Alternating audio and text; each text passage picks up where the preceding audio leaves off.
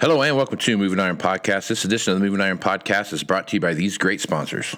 Axon started out of a passion for keeping agriculture moving. Imagine having 100 years of tire and wheel knowledge in your back pocket the next time you sell a piece of ag equipment. To find more or become an Axon dealer, please visit axontire.com. This podcast is also brought to you by Valley Transportation. Valley Transportation has been hauling ag and construction equipment across the country for the past 33 years. Call Parker at 800-657-4910 or go to valleytransinc.com for all your trucking needs. At Valley Transportation, our goal is to help you reach yours. This podcast is also brought to you by Ag Direct. No matter how you buy your ag equipment, from a dealer, auction, or a private party, Ag Direct can help you finance it. You can even apply online at agdirect.com. Learn more about your financing options at agdirect.com. Moving higher in the 21st century. Hard-working people working hard for you and me. Moving higher time and time again. Through the years you'll find us here. Moving higher. Hello and welcome to Moving Iron Podcast Markets with Shawn Hackett. This edition of the Moving Iron Podcast is brought to you by Axon Tire, helping dealers move more iron for the past 100 years. For more information, go to axontire.com. Axon would like to give you a free pocket knife. If you're interested in that, go to marketing@axontire.com for your free Alliance branded tire knife. You don't need a tire knife, you need a pocket knife. That's an Alliance branded tire pocket knife. Tire knife would be bad, Shawn. Be real bad. All right. So, if you want one of those, go to marketing@axontire.com and send them all your details. Tell them Moving Iron Podcast sent you, and they'll send you one in the mail. Valley Transportation has been hauling ag and construction equipment across the country for the past 33 years. Call Parker at 800-657-4910 for all your trucking needs, or go to valleytransinc.com. At Valley Transportation, our goal is to help you reach yours. And no matter how you buy your ag equipment, from a dealer, auction, or a private party, Ag Direct can help you finance. You can even apply online at agdirect.com. Learn more about your financing options at agdirect.com. Shawn is with Hackett Financial out of Boca Raton, Florida. And he's nice enough to come on a couple times a week to talk about what's going on. So, Shawn, how you doing this morning, man? I'm doing really good. Big report day today, and it usually is a market mover, at least for a little while. And then, of course, we go right back to worrying about the weather. But at least we'll set the initial conditions of old crop, because we'll get the cola grain stocks of what the USDA says they count out there sitting around in grain bins, and on top of what they think the farmer's going to plant. And that's the basis for their new crop projections that they'll start coming out with next month. They'll use those two metrics and then adjust accordingly. So it's a big number, and it's a starting point to the whole process. But it's definitely one that highly anticipated for this time of the year. Right on. Okay. All right. So we talked about that yesterday. You had the hogs and pigs report come out, and talk about that a little bit, because that was a very bullish report. Well, the last two hog and pigs report were just shockingly low supply of hogs in the country, and it caused we've had a big move. Had a big move as a result of that. Everyone keeps thinking, well, eventually one of these reports is going to show the hogs growing, hog herds growing again, and this report did not show that. I mean, I'm looking at it right now, Casey, and across the board, if you look at just the headline, all hogs as of March 1st, 97.7. That means it's down over 2% from last year at this time, and the average estimate was 99. The low estimate was 98.4.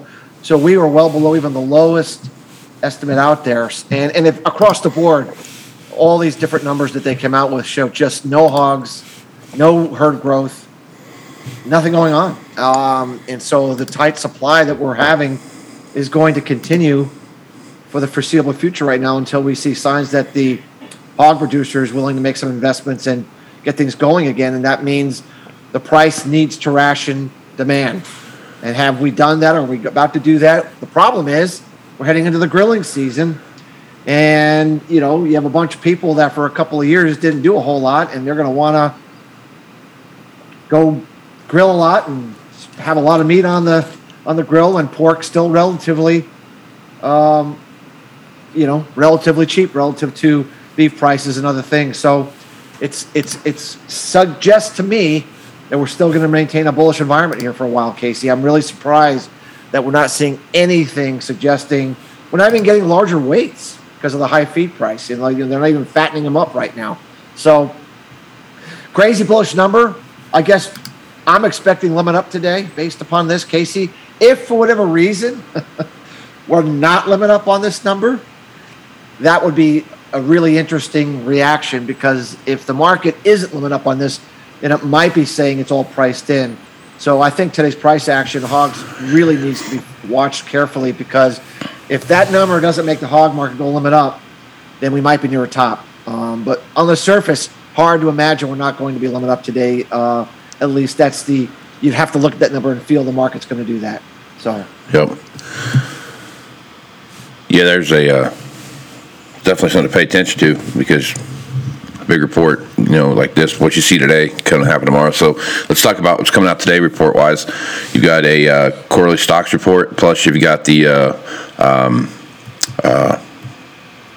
estimated acreage report as well, comes out as well. So two big reports, a lot of stuff going on right now, a little more fuel to either throw on the fire or water to throw on the fire, one of two. I guess as you're looking at this, I guess what are your thoughts? I mean, it could go either way, I know, and we're not going to try to guess what the USDA is going to think, but I guess what are your thoughts there? I mean, the bulls say that these incredible exports we've been seeing are underestimated. That the incredible ethanol demand that we've had has been underestimated, and that the USDA, because of this, is going to lower the quarterly grain stocks below current estimates. That's the bulls' thought process. The bears' process is saying it's already priced in. We just said the number of hogs out there are low. The number of cattle out there are low.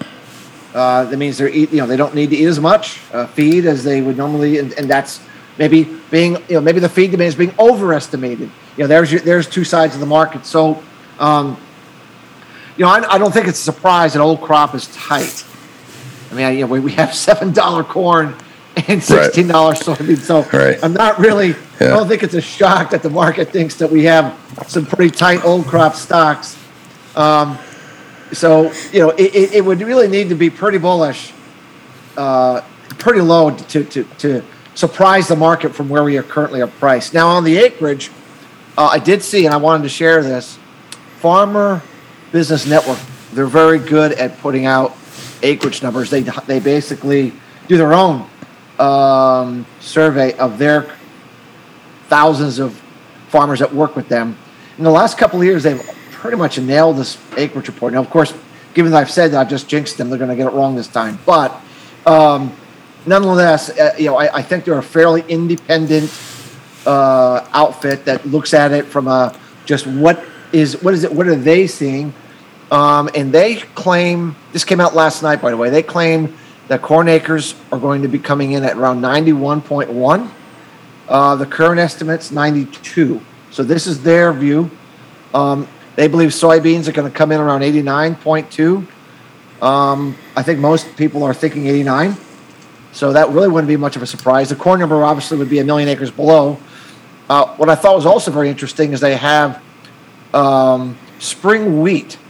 Most people think spring wheat acres are going to go up. They actually have spring wheat acres coming down a little bit from last year, going to 11.2 versus 11.4.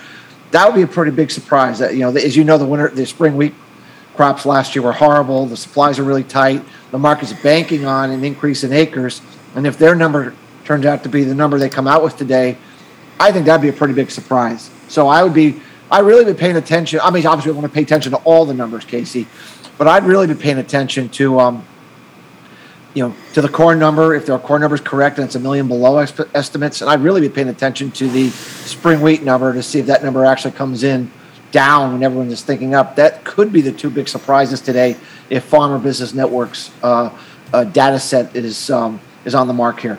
So Right on. Okay. We had so it is the often anticipated, never duplicated Q&A Thursday with Shawn Hackett. So that's what we got going on today. So we had a question come in from Brad out of Hurley, South Dakota. His question is, and a lot of people are talking about the Fed right now. We've got interest rates going up and those kind of fun things. And his question is, will the Fed be bringing up yield curve control this year?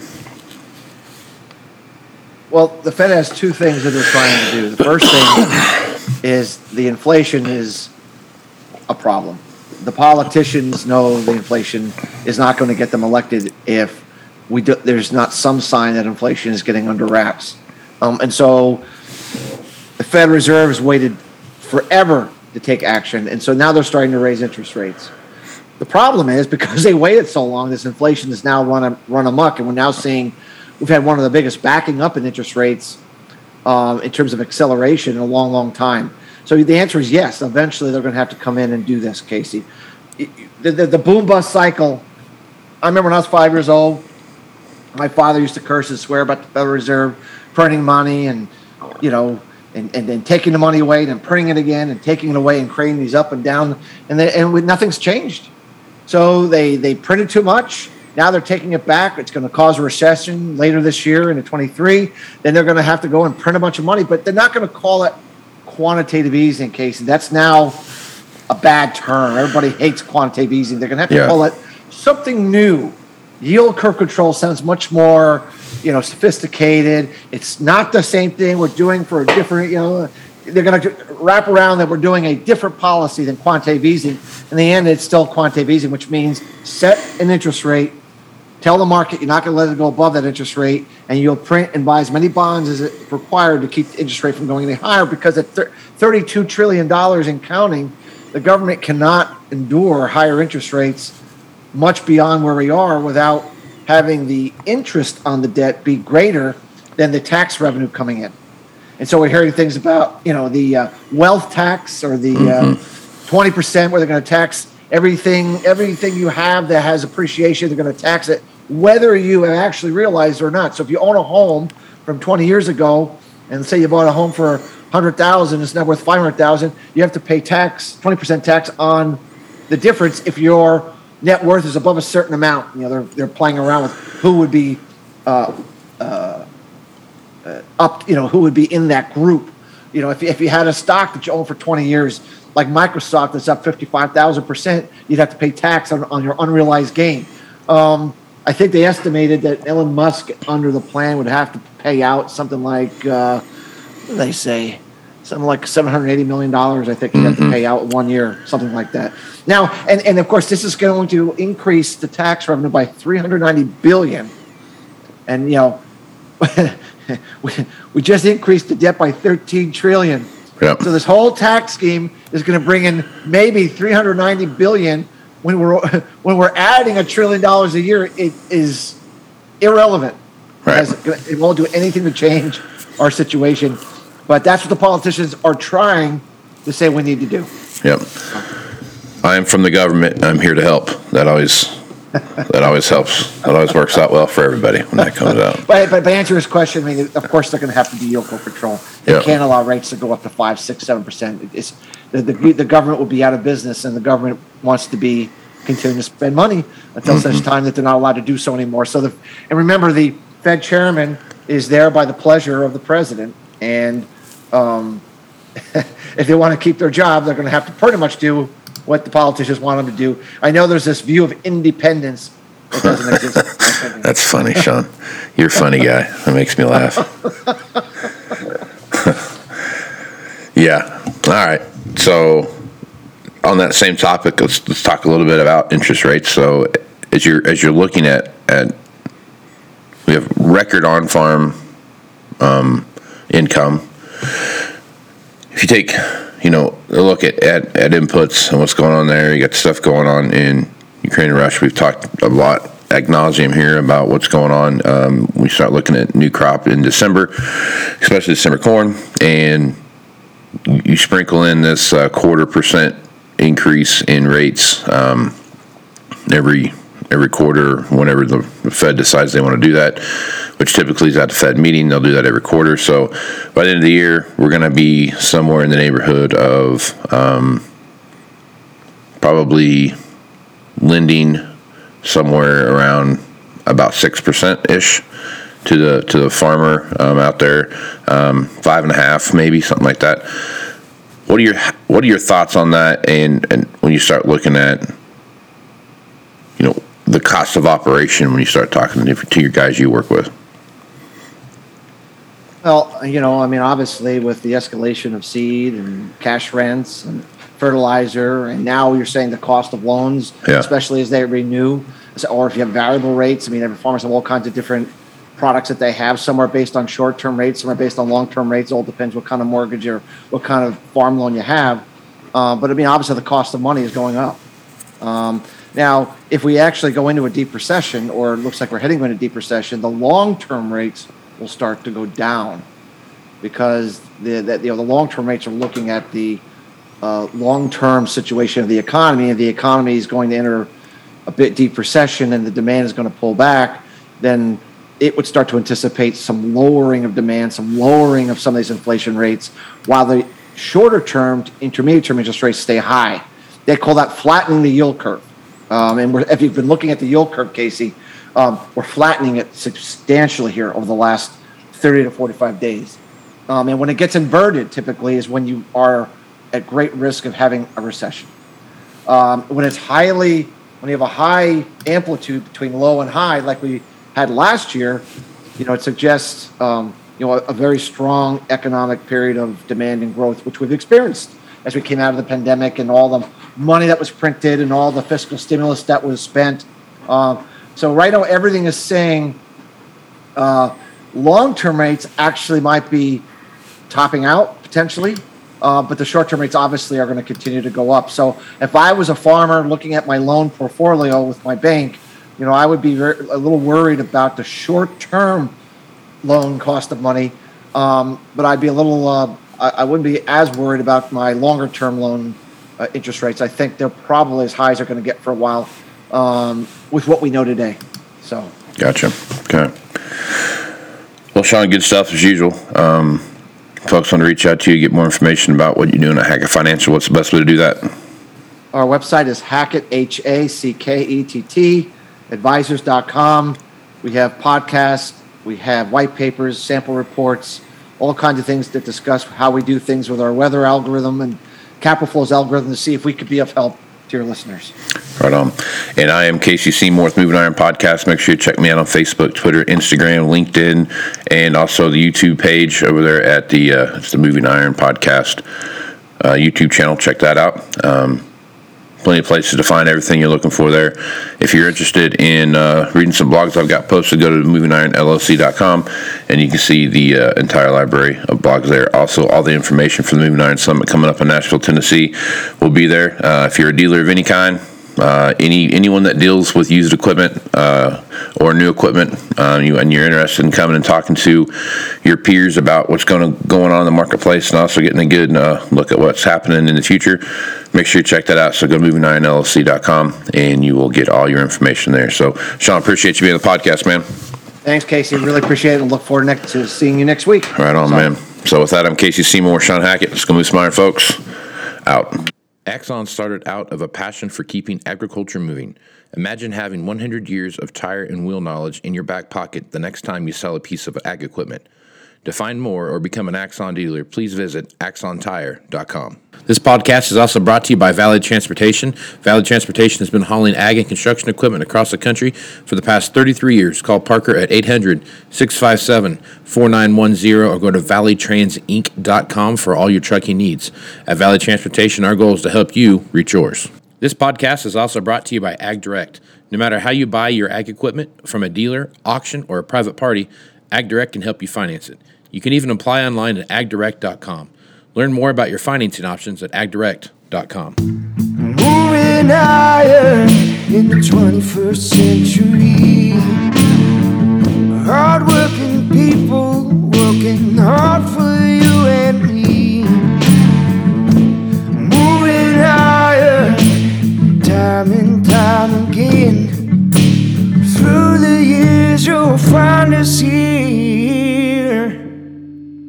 moving on.